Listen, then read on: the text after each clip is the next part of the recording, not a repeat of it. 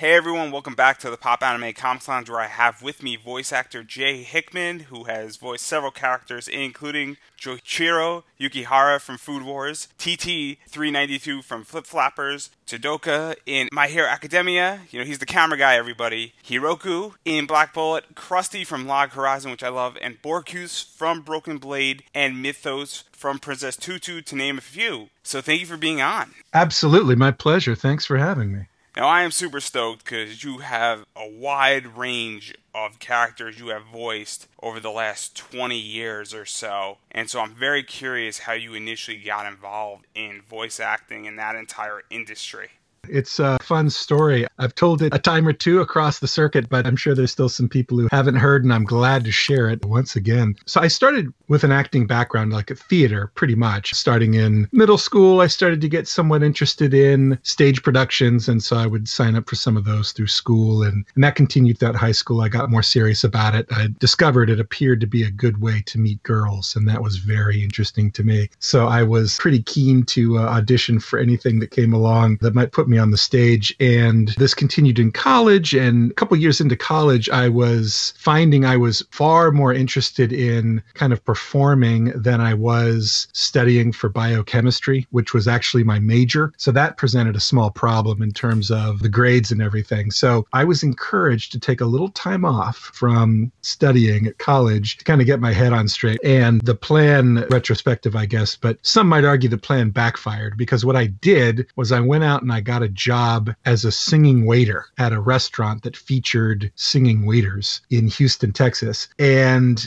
had a blast. So I was making bank, as they say, in the service industry, and also getting a chance to perform and meeting many fellow performers in the Houston market. And a couple of them kind of encouraged me to look into getting an agent that I might get acting work beyond the stage. So TV commercials, possibly the occasional film production that might roll through Houston, what they call industrial training films, and, maybe even a little voiceover work for radio commercials, maybe also TV commercials. So I did get an agent. I started working with some regularity on camera stuff. It was mostly local commercials, and occasionally a film production company did roll through Houston for the sake of a good setting or tax breaks or what have you. So I got a chance to, have some experience there. And after a year or so of doing some on-camera work, my agent was like, we also have a voiceover division. Did you consider doing any of that? And I was like, I'd love to. And so I started doing some voice work for local commercials, some training films, that sort of thing, and was really enjoying it. To skip ahead a little bit, I ended up going back to school. I finished my degree. I did the responsible thing. All that was good and well. But in the meantime, I was on a several-year detour doing all this singing and acting stuff. And again, just having the time of my life. And so at some point in there, I'm able to sustain myself just performing for a few years stretch there. And during that period, I had a girlfriend who was also a very talented performer. And I am leafing through our local alternative weekly newspaper. It's called the Houston Press. And on the back page of the Houston Press is the one ads. And scanning the one ads, I found an advertisement looking for actors to do voice acting basically for cartoons. And I was like, that's amazing. This is right up my alley. Even before I was acting as a professional, as a kid, I loved cartoons, cartoon voices. I would do endless impressions with my friends. We would all do our best Droopy Dog or whatever, and just had endless fun with that, and dreamed of a day when maybe, just maybe, I could be the guy doing that sort of thing. Like, how amazing would that be? So I see this ad and I'm like, this is fantastic. And I call this number, and it rings and rings, and it goes to voicemail. And I leave a voicemail with my name and number and appropriate information, and hang up, and never got a call. Nothing ever came of it. So, oh well, whatever. I've got other stuff I can be doing. No big deal. Another month or so passes, and the same ad or a very similar ad appears in the back of the Houston Press. And so I'm like, oh, this thing again. I would still like to do this. Might as well give them another try. Maybe someone will answer. Ring, ring, ring, ring, goes to voicemail. I leave my name and number one more time. Nothing ever happens. Never get a call. So another month or so goes by, and this is the part where I'm at my girlfriend's place. Breakfast time. We're at the breakfast table as she is leafing through the paper, comes to the back page, page and very excitedly says, "Oh my gosh, there's an ad here for voice actors for cartoons. This would be perfect for you." I'm like, "Oh yeah, that thing." I'm pretty sure I called them and it evidently wasn't meant to be. So I might just let that go. She's like, "Well, are you sure?" I'm like, "Yeah. Third time lucky, maybe." I've given up on that one. She's like, "Well, I think I'm going to call them." I'm like, "Oh, okay. Well, you should. You should absolutely give them a call by all means." So right there in front of me, she picks up the phone, dials the number. Ring, ring, ring, ring. Yes, hello? Yes, hi? Yeah, I'm calling about the ad about the voice. Yeah, that's right. Uh-huh. Okay. Yeah, I'd love to. That'd be great. This Friday is good. 2:00. Hold on. Yeah, 2:00 is great. What is your address? Uh-huh. Uh-huh. Okay. Good. And you just park anywhere? Great. And what would I need to bring or prepare? Uh-huh. Oh, okay. Well, that sounds great. Yeah, good. So Friday, 2:00. Yes. Here's my name and number if you need to call me. Uh-huh. Great. Excellent. Well, then I'll see you this Friday. Oh, wait. I'm sorry. I'm so sorry. My boyfriend is here and he is amazing at voices and voice acting and stuff. And so oh no. Oh, okay. Sure. Okay. Well, great. Then we'll see you Friday. Okay. Bye. Click. So there I am wondering what in the world just happened. And so she was like, "This is so exciting. I've got an audition for Friday at 2." I'm like, "That does sound exciting." She's like, "I asked about you and they said they weren't auditioning any guys. They only wanted actresses." I'm like, "Oh, well, what can you do, I guess?" She's like, "So I have no experience with this, no idea what I'm doing. Would you please come with me to the audition?" I'm like, "Sure, of course. Boyfriend of the year, I will accompany you to the audition." So Friday rolls around. We got the address. We drive up. Turns out this is the offices of ADV Films, a name that might ring a bell for you from the olden days of English language anime in the United States. And we walk in and there's a waiting room, and it's like most waiting rooms you'd imagine. And there are chairs all around the perimeter of the room, and there are people sitting in many of the chairs. And there's a production assistant walking around with a clipboard. So we're ushered into some chairs, and the production assistant shows up at some point with a clipboard and stops in front of my girlfriend. She's like, "Hi, you are." And so they exchange information. She gets handed some audition scripts and given a breakdown of the characters she was auditioning for. And then the production assistant whisks away off to another room. So I'm going over the audition scripts with my girlfriend. I'm giving her an idea of what to expect. We kind of go over some lines together. I say, "You're great. You're going to do great." And so she gets called back to the audition room, and she's gone for like 10 minutes. And so somewhere in the midst of that period, the production assistant is going around the room again with the clipboard and stops in front of me and says, "I'd meant to ask before, are you auditioning?" I'm like, "No, not me." And she's like, "Had you wanted to? Were you expecting to?" I'm like, "Oh my God, that would have been great. But apparently I was not able to kind of get in through the proper channels." She's like, "Well, they're actually running a little bit ahead today. And so there might be a little extra time. If you'd be interested, maybe we could squeeze you in." I'm like, "Oh my gosh, that'd be fantastic. I'd love to." She's like, "Great, give me your name and all the stuff." So I'm on the list now. My girlfriend comes back. We swap some stories. I tell her the amazing news. And then minutes later, I'm called back. And so I go back into the audition room. I meet the director and the sound engineer, and I'm auditioning for a scene from Dirty Pair, I'm pretty sure. And so we go through that several times, and it felt like it went well. Seemed smooth enough. And they say, "Thanks very much." And off I go. And about a week later, I got a call from them to say that they wanted me to come in for a teeny tiny part in a anime they're working on called Master of Mosquiton. And the part was British Soldier B. But it was very important that he be British. The fact that I had a British accent on my resume possibly helped. And so I did this. I had like literally a line and a half. It was great. Director seemed to enjoy it. And I signed all the documents they needed and off I went. And then another couple weeks went by and they called me back for another small part for a slightly bigger show and so on and so on. And so it slowly built from there, where I got to do a few roles for one director, and then they were growing and they got another director, and I was introduced to that director and got to do a little something just to get my rapport built with that guy. And it slowly went from there to where they were growing rapidly by the late 90s. They had several directors and I was working for almost all of them on at least some project or another. And that is the story of how I got started. As a quick denouement, my girlfriend, who had gotten the audition through all the proper channels, never got called. But a few years later, we got married. So there's that. So we had that going for us, which is nice.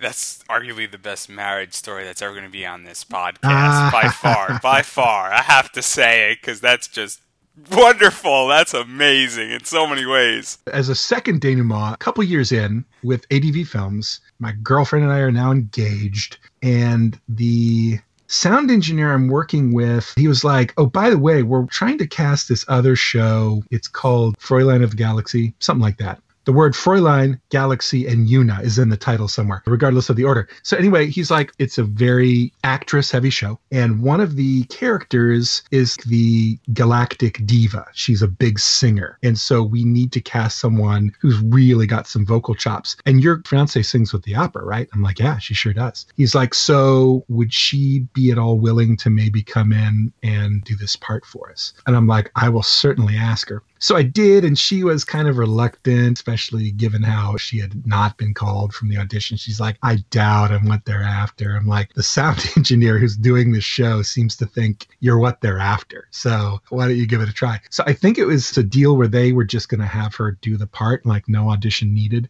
I don't know how the sound engineer knew about her vocal chops, but maybe my word was enough. I don't know. So anyway, she went in and did the part and came home, and I was like, how'd it go? She's like, oh my God, it was awful. So bad. A few days later, I had a session and asked the sound engineer how it went. He's like, it was amazing. She's so good. I'm like, great. That's good. So 2 months afterward, and at the time, part of our arrangement for providing voices was we all got a copy. At the time, it was a VHS copy of everything we did. And so I was in the studio doing a session, and sound engineer shows up, hands me a videotape. He's like, this is for your fiance. This is her thing. I'm like, oh, awesome. So I took it home. I'm like, great news. Here's your thing. And she was like, please burn that immediately. I do not want to see it. And indeed, she never did. I watched it, though, and thought she was great. So she's got a very high standard for herself. And let's talk a little bit about what I like to refer to, because those days are the Wild West in the voice acting world, where everything was kind of being done for the first time in America. And you just mentioned VHSs. I don't remember the last time I saw a VHS. So what was that like? Because the 3-beep system was still in place, and it was being projected on the wall, and everything was being sort of brought over in piecemeal. It was at the time I joined up. They'd been at it for at least a couple years before I made the scene here in Houston. But by the time I joined up, it seemed to me, based on,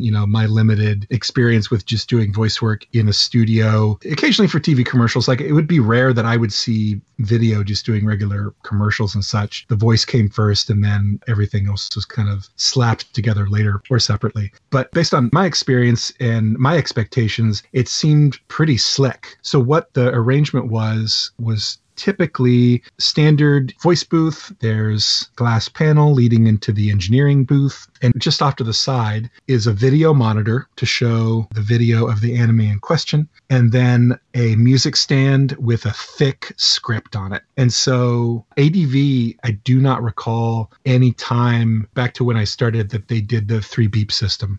Basically, it would be up to the actor to just pay attention to what was going on the screen. So we would watch the scene once through. We'd get a sense of here's where your character comes in. Like here's what's happening on screen a second or 2 seconds before your character starts talking. We'll take a look at that. Let's take a look at the mouth flaps. You've got your script in front of you so you can see what he's about to say. We can practice it. But it was kind of up to us to kind of be aware of what was happening on the screen and to know when the character was coming in and then to get kind of close. It did not need to be seamless or amazingly precise because the sound engineer could then just come in and nudge us to the left or to the right. The technology whereby they could speed us up or slow us down without changing the pitch had not yet arrived, but they could pretty easily kind of move us back to the left or right. And so that was usually sufficient to have a pretty seamless and efficient process. I can't speak for every single actor that came through, but for me, it wasn't too hard.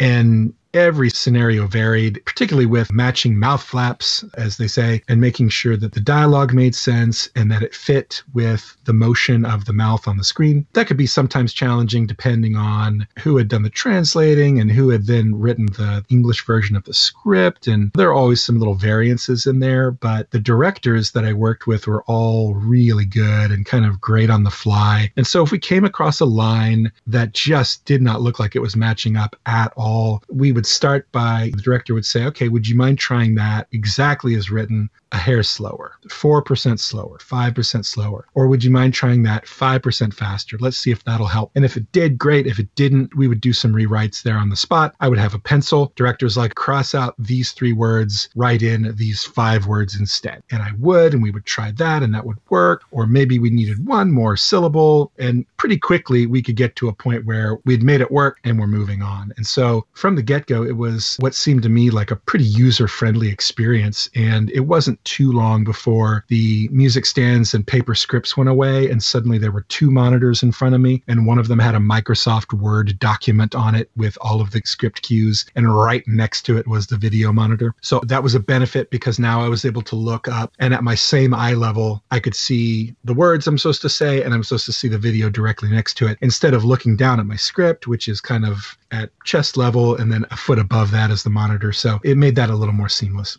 And now we're going to jump a little bit out of the 90s, and I want to get into 2000s.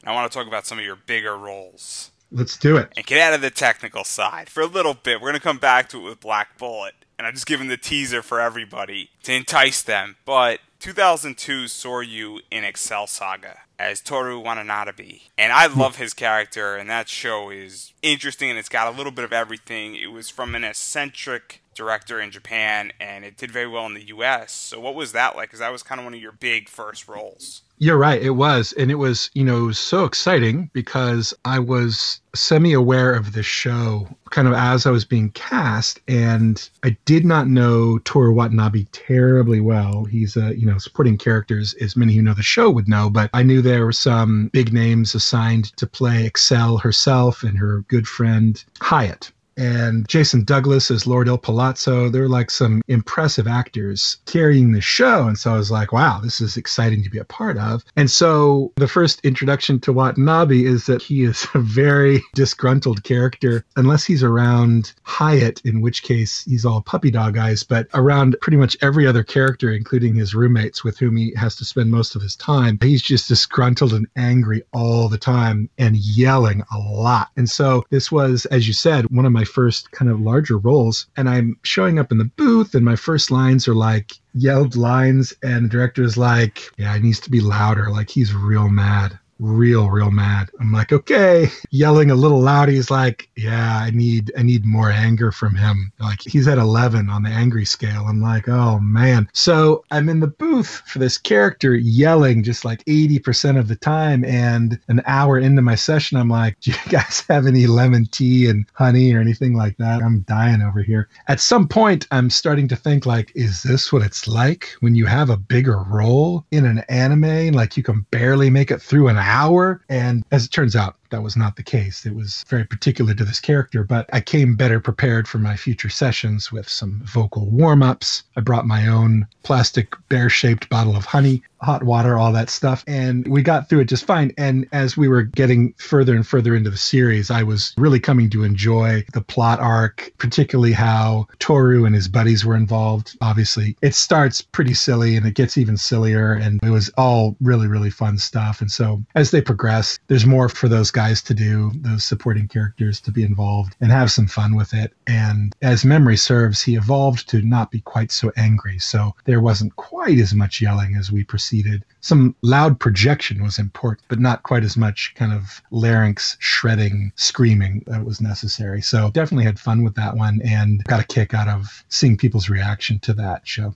And another show that took place around this time that you were involved in was Saint Seiya / Knights of the Zodiac as Dragon Shiru. Shiru, yeah. Mm-hmm. So what was that like? Because Saint Seiya has a weird history in Japan, and it did well in America, from my understanding. Yeah. That was my understanding, too. That was a great one. I don't think it was the first, but it was among the first shows that I worked on with Kyle Jones, who is a staple for ADV and now Sentai. It was also a first in terms of just this kind of show that was so epic, just in terms of its history, its reputation, and the sheer volume of episodes. I had never worked on a a series before that had, I want to say there were 120 episodes. So there was nothing of even close to that scale that I'd worked on. I think pretty much everything had been 22, 24 episodes. And so I was suitably prepared or counseled going in, like, this is a big one and your character is a big one. And this is one of those fighting boy shows where you guys will be involved in some deadly combat and the fight lasts the entire episode. It just doesn't stop. So you're fighting and fighting and fighting. And that came with its own special challenges whereby you're conveying all of the characters' wants and needs and motivations through grunts and screams and kicking Foley rather than dialogue. And there was plenty of dialogue as well and pretty good stuff. But yeah, it was a great experience. I think there's one episode or maybe a 2-episode arc where Green Dragon Shiryu comes up against his evil universe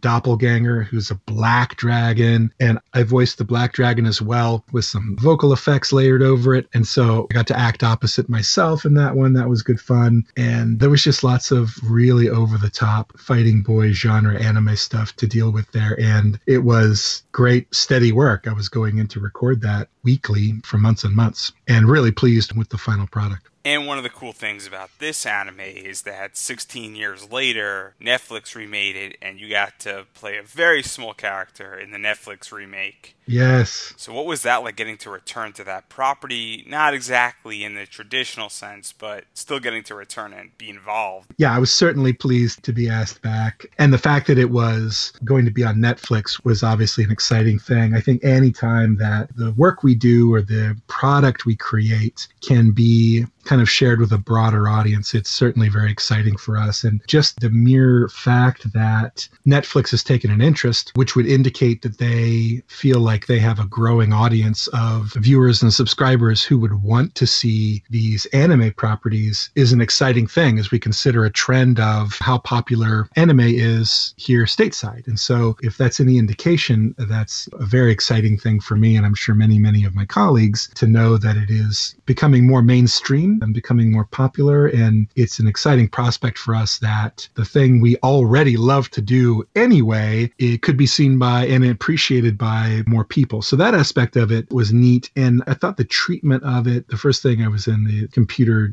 generated animation, was an interesting treatment. And then, as I'm sure you know, they've also just gone back to the traditional animation and are redoing that as well. So they've got all their bases covered, I think. And now to talk about a show that is probably the exact opposite of these two shows, and that's Princess Tutu. And this is my mom's favorite anime. It's the only anime she's ever watched, partially on my recommendation. And you play a pretty important character in this show with Mythos. I believe the favorite pronunciation is Muto, of all things. At least that's how I came to know him. But yeah, remarkable anime and an extremely interesting character. This was fairly early on in my relationship with another director, Jin Ho Chung, who I'd worked with on a couple things before this came along, and he was talking to me as like, so I've got this show here, and I'm really interested in having you do this character of the fairy tale prince. Here's his deal. Here's what he looks like. Here's what the Japanese actor who voices him sound like. And I was watching and listening. I was like, are you sure that I'm the guy for the job? He's like, yeah, oh yeah, absolutely. And so you have to place your trust in your director. And particularly in this case, I had a working relationship with Jin and definitely trusted him and was really appreciative of the rapport that we had built already and what I saw he was capable of in the directing booth for shows we had done before. So I didn't question his judgment maybe as much as my ability to give him what he thought I could give him for this character, because it was definitely a huge departure from anything I had done before. He is very soft-spoken. He's a teenage fairy tale prince. He's pitched very high, and he came with an added challenge that in the story, as you may know, maybe not everyone does, he is pretty much at the beginning almost completely emotionless. So he gets broken out of this storybook magically, brought to the, quote, real world magically. And in the process, his heart is shattered into 100 heart shards or something like that. And so he shows up in the real world, quote, without his heart. He obviously clearly has a functioning circulatory system, but emotionally his heart is gone. So he cannot convey emotion until Princess Tutu, who is his knight in shining armor, basically, is slowly one by one finding these heart shards that have broken into fragments and flown off across the land. She is finding these shards and returning them to him, at which point he will get a small sliver of his emotional capacity back. And so each heart shard represents one pure emotion. And I think early on, the heart shards are loneliness or guilt or despair, stuff like that. And so one by one, he's getting his heart shards back. And so in episode 2, he's completely emotionless, except now he's got one heart shard back, and it's the one of loneliness. And so I am having to portray this character as completely flat emotionally, except with 1% loneliness. And so a few episodes in, I'm having to portray a character who is completely emotionally flat, except 1% loneliness, 1% guilt, 1% despair, 1% mirth, and 1% suspicion. And so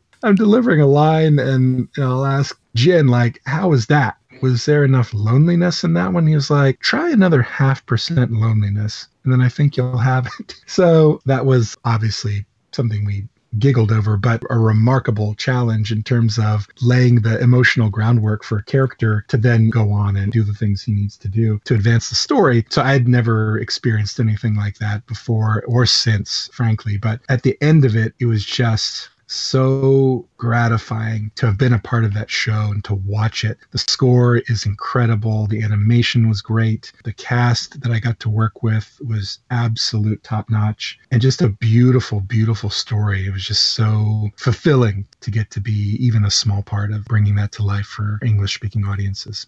And to even talk further about that, because in many ways, since this character was so different, it really provided a ground for you to grow as a voice actor. And there's a few characters that I think were built off of this to some degree, such as Kurama from Elfen Lied and LG Sagnia from Ys Otherwise, which are more sociopathic characters. So what was this entire experience like of really getting that experience to learn how to build a character? Because Princess Tutu is that type of show that would allow you to do that. The anime genre certainly is very special as a subcategory of voice acting in general, whereby the people that are heavily involved in voice acting are actors at their foundation. And so many of them came to it like I did through other media. And so we're actors from the start, but when you get into the booth and it's time to bring a character to life on the screen, you are relegated to only what you can accomplish with your voice or other sort of vocal effects, obviously with grunting and screaming is appropriate, but different from how you might bring a character to life on the stage or how you might bring a character to life on screen. You don't have the benefit of body language or facial expression or nonverbal cues. It's entirely what you can do with your voice that brings the character to life in this particular genre. And so from the get-go, with my first role, long before Prince Muto, I was learning about that transition. And every role brought an opportunity to understand that a little bit better and a little bit better, particularly as the roles were so varied in terms of the part they play in the plot, their relationship with the other key characters, their kind of emotional needs, wants, or hang-ups. And so each character brought an opportunity for me to go, okay, so this is what's needed from me in order to bring this character to life. And as with other characters that you might play in other venues like stage or TV, obviously, ideally, you're looking for some connection to the character that you can have personally. And thankfully, there's not a lot I can say I have in common with a absolute evil psychopath that I might play as a character, but you're looking for other connections, like what drives them, what is motivating them to do what they do. Do they have a sick relative that needs their help and they're going to ridiculous lengths to help them, like they're going further than anyone reasonably should or maybe legally should to help them, but at the heart of it, they're doing it for a sick relative. Like, do I have anything in my past that I can relate to there? Yes, maybe. And so you're looking for those sorts of connections. And so as you get into these different types of characters, each one brings something new that you can kind of draw on and add to your repertoire of ability, particularly voice acting ability that you can call upon later. So Muto and Chief Kurama were voice-wise extremely different. Their ages were different. The sorts of relationships they had were different. Chief Kurama is quite emotionally detached. And so certainly I had this kind of tool in my toolbox now that I could draw upon fun, but I think it's a rarity for me to get in the booth, meet a new character, and then think back and say, this character shares a lot of traits with another character I did maybe a year ago. I wonder how I can draw upon that old character to give life to this new character. That's a rarity. What will happen more often is that two characters look exactly alike, and I'll just whimsically make note of that. But each time, for me at least, I'm looking for a novel experience in terms of bringing life to a certain character. And so I will want to get to know them as best I can. I will ask the director all the questions I can. And sometimes they have some background information to give to me. Sometimes they don't. I think in the case of simuldubs or dubcasts, the director will only be maybe one episode ahead of his or her actors. And so there's not much they can share other than what's in the script. And I get to read the script myself. And so I'll learn what I can about what drives the character so that I can deliver for them something that is genuine, honest, and emotionally compelling.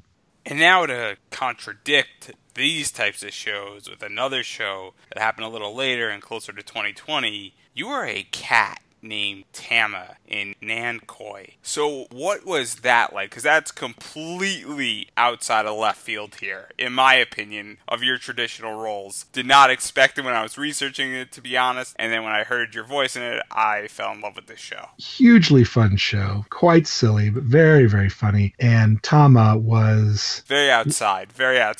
Quite novel. I had done a number of non-human characters before, mostly robots. But Tama was, as memory serves, and I would have to go back and scrub the old filmography, but I think Tama was my first animal character. And so that was novel. And starting there, Tama is quite flamboyant and just very unserious. And so it was huge fun. Just every session was kind of a laugh riot. We were obviously trying to move the story forward and not be ridiculous to the point that any character would be distracting, but you could tell this was a character you could have fun with just based on the animation. It was implicit that that was to be expected. And so we had a lot of fun. And I don't recall any right now, but yeah, some of the best lines I was able to deliver in a sound booth were through the mouth of that cat. And yeah, that started a proud tradition of other talking animals that I've been able to do since, much to my benefit. And another show that a lot of people know you from, and it's coming back for a third season, is Log Horizon, where you voice Krusty. And that's just a great show across the board. The animation, the topic. I love MMORPG shows. I love them. And so what was that like? And being a Sentai Films Work project, really? Another great one. This is a good time to pause and say, I really can't think of a show off the top of my head that you might ask me about where my answer would not be, that was great.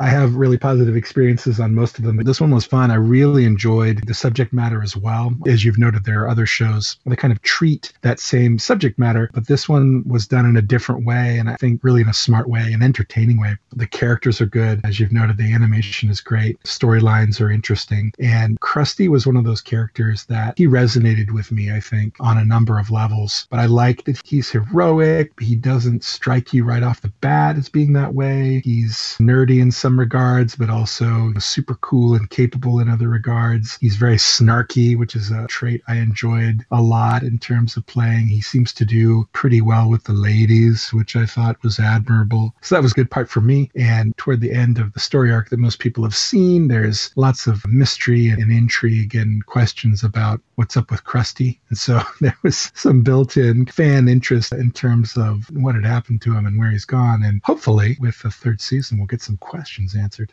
And now we're going to talk about Black Bullet, and you are Hiroku. And Hiroku's interesting as a character, but more importantly, his face doesn't move at all, from my understanding. And so we kind of have to talk about mouth flaps and matching the flaps and the speaking. So what was that experience like? Because that must be a very different experience than the traditional character that you play from a technical side. That's why we kind of tabled it before. So Kagetani certainly is a remarkable character in my history of anime characters, and I'll get to the technical side in a minute, but just from the standpoint of his persona, of his demeanor, and his individual story arc were all so unique to anything I had done before he's up there in the top 10 easily, maybe top 5 of characters I've ever done. And so going in, this was a scenario where the director and I got a chance to really take some time to develop him. And I was asked after getting to see him to come up with some ideas on what he might sound like. And we were able to kind of spend a few minutes to workshop it back and forth, but it was a really gratifying thing where I was given a lot of leeway and license to decide what he would sound like. And together we came up with this over-the-top,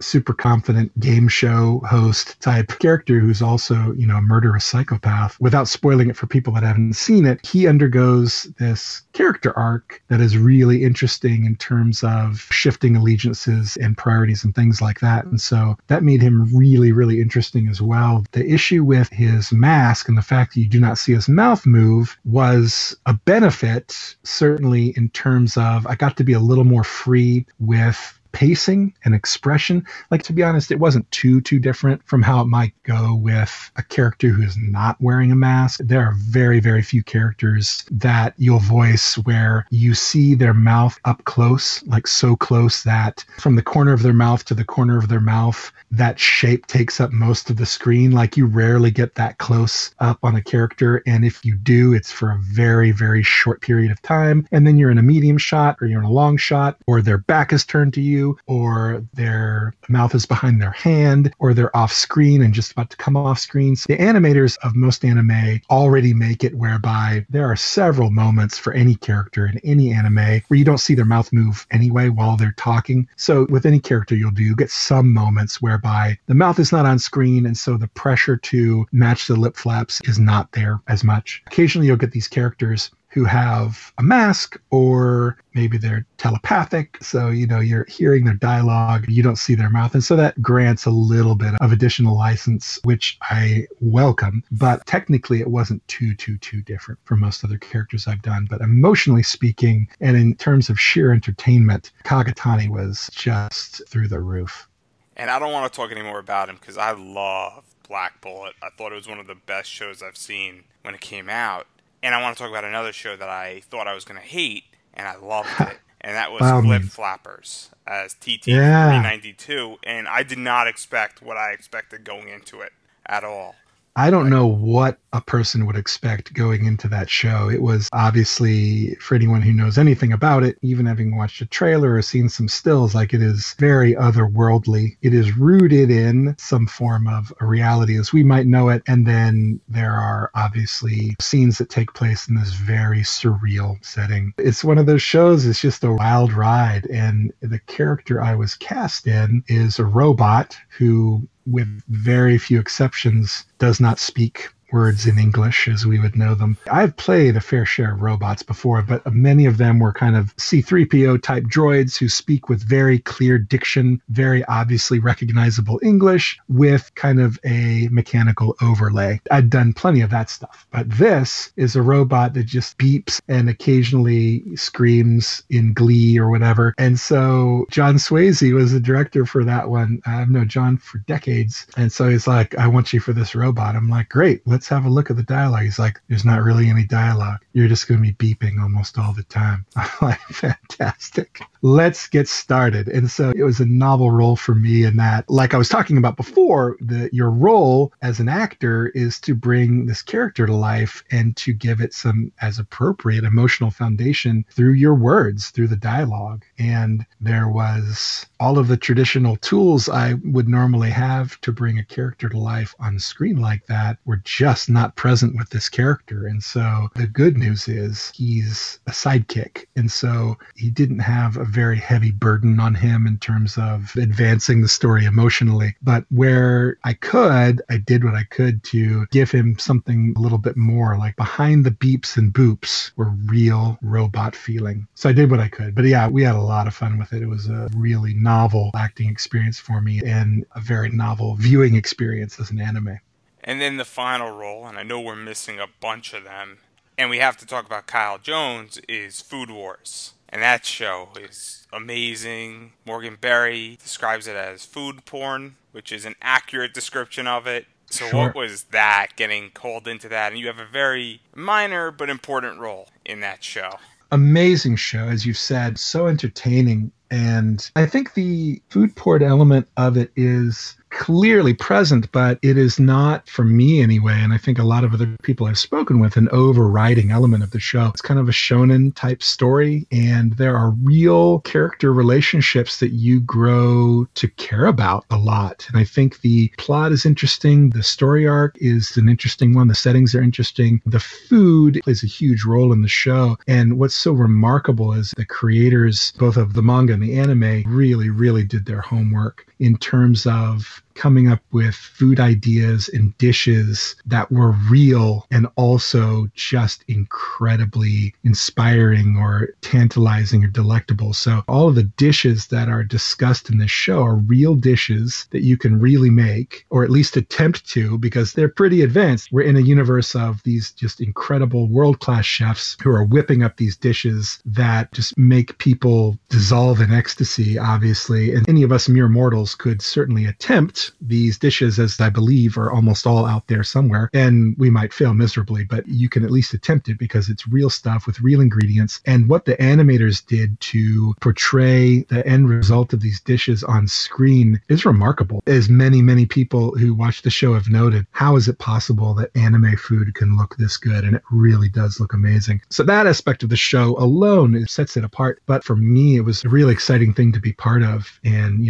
Kyle Jones, as you mentioned, is the director on this one, and he talked to me about it before I showed up in the booth. He let me know that he was working on the show. I can't remember what words he used exactly, but whatever he said kind of conveyed pretty clearly to me that it was a big deal and special and important. And so he said, "You're going to be playing the cool dad." And I was like, fantastic. It's the role I was born to play. And so I get in the booth and learn more about it. Shoichiro is indeed very cool, and he is again, world-class chef, and he is the father of the key protagonist, Soma, who the viewers are following throughout the entire series. And as you noted, he's not on screen all that much, but it's very clear based on the way Soma will refer to him from time to time, or the way they interact together when they are on screen, or the way he'll be featured in flashbacks for Soma when he comes up against this challenge that he can't quite figure out. It is obvious this character is a major catalyst for Soma and Soma's development, and the way he kind of pushes himself to get better and better. It becomes pretty obvious that his father's influence in his life is a big part of that. And so that's something I took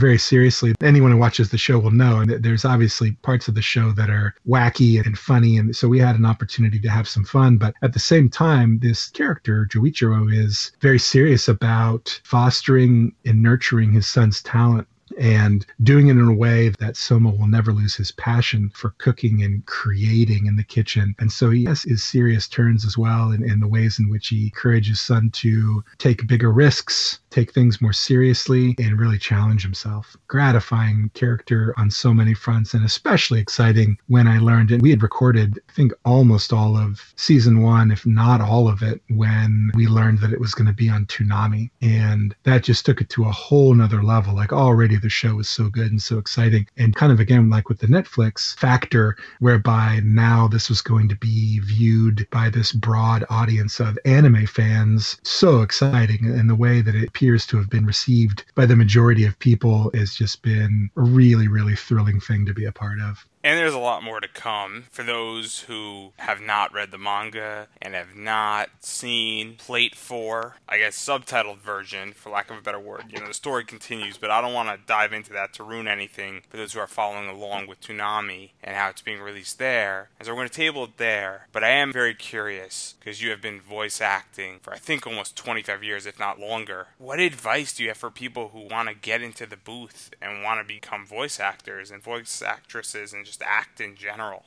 This is one of those things that is not easy, but it is simple. And so for the simple part, there are two main pieces of advice. And the first one is be an actor. And I say that because there are so many people who maybe are fans of anime, fans of voice acting, see these shows, fall in love with these shows, maybe fall in love with characters, and feel like that is something they would love to do. And they may have been even told by friends that they've got a good voice and that it's a voice that would work well for voice acting, or particularly maybe an anime character. And on the converse, there may be people who would love to be involved with creating anime or similar and don't think they have a good enough voice. And the key piece of advice is the quality of your voice is secondary. The primary element is your ability to act. And so my advice for people that want to get involved in voice acting is, first, get involved in acting at any level, in any venue. If you don't yet have experience being in a play, figure out a way to be in a play. So if it's through your school, try out for the play, college level. If you have a community theater nearby, usually those roles are not paid, or they pay very, very, very, very little, but you want the experience and you want a chance to be on a stage with other actors, interacting and learning how to bring a character to life. At the heart of it, that's what you need to know how to do if you want to be involved in voice acting. As I've described earlier, your job is to bring life to a character for a new audience. And so you can do that in many ways, in many different media. And once you've got the fundamentals of acting, you can transfer them to other genres and other media. So that's the first bit of advice, is learn to act. And also, obviously, there are classes. And so I would certainly recommend classes. Again, any acting class at all whatsoever, if it's acting for stage, if it's acting for the screen, if it's voice acting. Increasingly, technology allows us to get signed up for acting classes online, remotely. As long as you've got a webcam and you've got a decent microphone, maybe if it's even built in, whatever is built in as your internal mic might be good enough. It depends on the instructor. It would really be up to them. But in many cases, you can do this from the comfort of your home now, where you can sign up to have an acting lesson in voice acting, in many cases with colleagues of mine who are well known in anime circles. They have set up these online courses that cater specifically to voice acting for anime.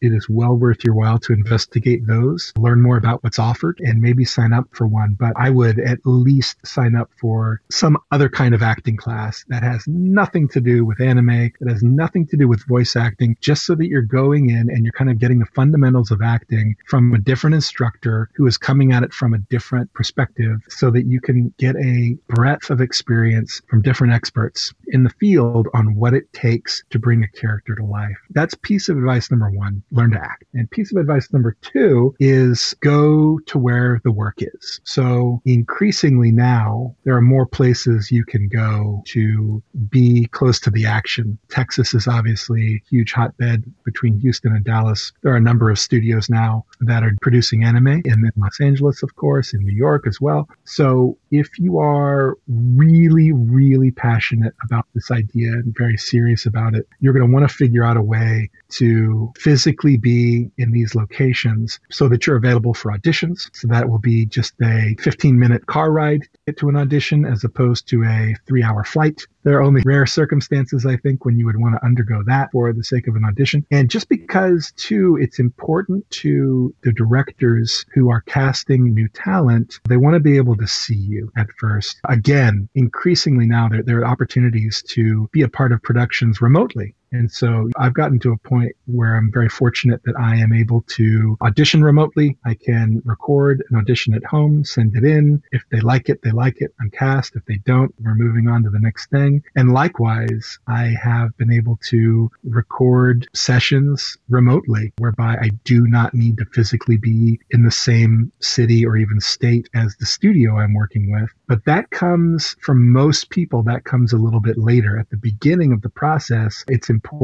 for the director to have some physical interaction with you, have you kind of there in the studio with them, at least at first, so they can kind of build a rapport with them. They can kind of see what you're doing. It helps them to be able to talk to you physically in person in the same room, or at least through the glass, so that they can, with their hand gestures and facial expression, give direction. That is really important at first. And once you've built a rapport with a director, and again, for certain characters, if this is a a character that shows up through 24 episodes, got the character down pretty well by 3 or 4 episodes in, both you and the director understand what's expected of you to deliver for this character, then maybe, just maybe, you can record some of those later episodes remotely and nothing is lost. But at the beginning, it's important, especially when you're establishing a relationship with the director and then a relationship with your character, it's pretty important that you're physically present at the studio. And so that's why it's so important, I think, for actors starting out to be near where the action is, or at least in the same city as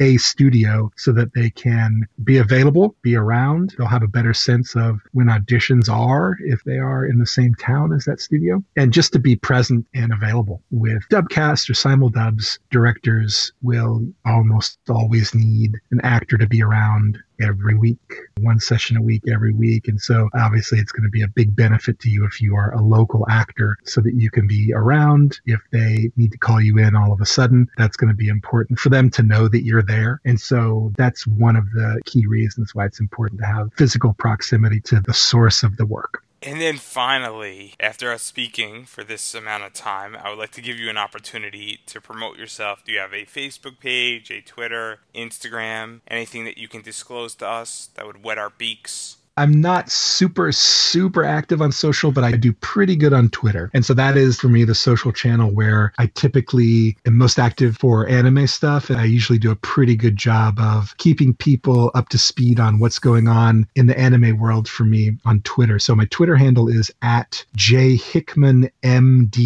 JAYHICKMAN MD, like the doctor. On Twitter, I'll have announcements. I'll join in with whatever hashtag fun is going on related to anime on any given day. And I really enjoy live tweeting shows either on Toonami or otherwise Netflix. Doesn't make quite as much sense unless we all agree we're going to jump on at the same time as soon as it becomes available. I love live tweeting the Toonami shows and regularly live tweet Food Wars. And so their final episode of season 2 comes up quite soon. So I'll be live tweeting that one and then wait and see what happens next. But yeah, whenever I'm in a show, at least on Toonami, I will make them into live tweets. So I love interacting with people on Twitter during those 30-minute or 60-minute time slots. Well, first off, I would like to thank Jay Hickman for being on, because this has been an amazing interview, and I love many of the roles you have been in. And as always, everybody, you can find us on SoundCloud, iTunes, and Stitcher Radio, and anywhere else where you listen to your podcasts. And while you wait for next week's episode, you can definitely check us out at popanimecomics.com for articles relating to anime, comics, and pop culture, as well as give us a follow on the bird. That is Twitter at popanimecomics. Like my Facebook page, Pop Anime Comics. You never know when a live interview will pop up, and you don't want to miss that. As well as you can follow me on Instagram at popanimecomics. You can check out my shirt at ProWrestlingTees.com under Pop Anime Comics. Not going to tell you what's on that shirt. You're going to have to go find out for yourself. And until next week, everybody, have a wonderful week.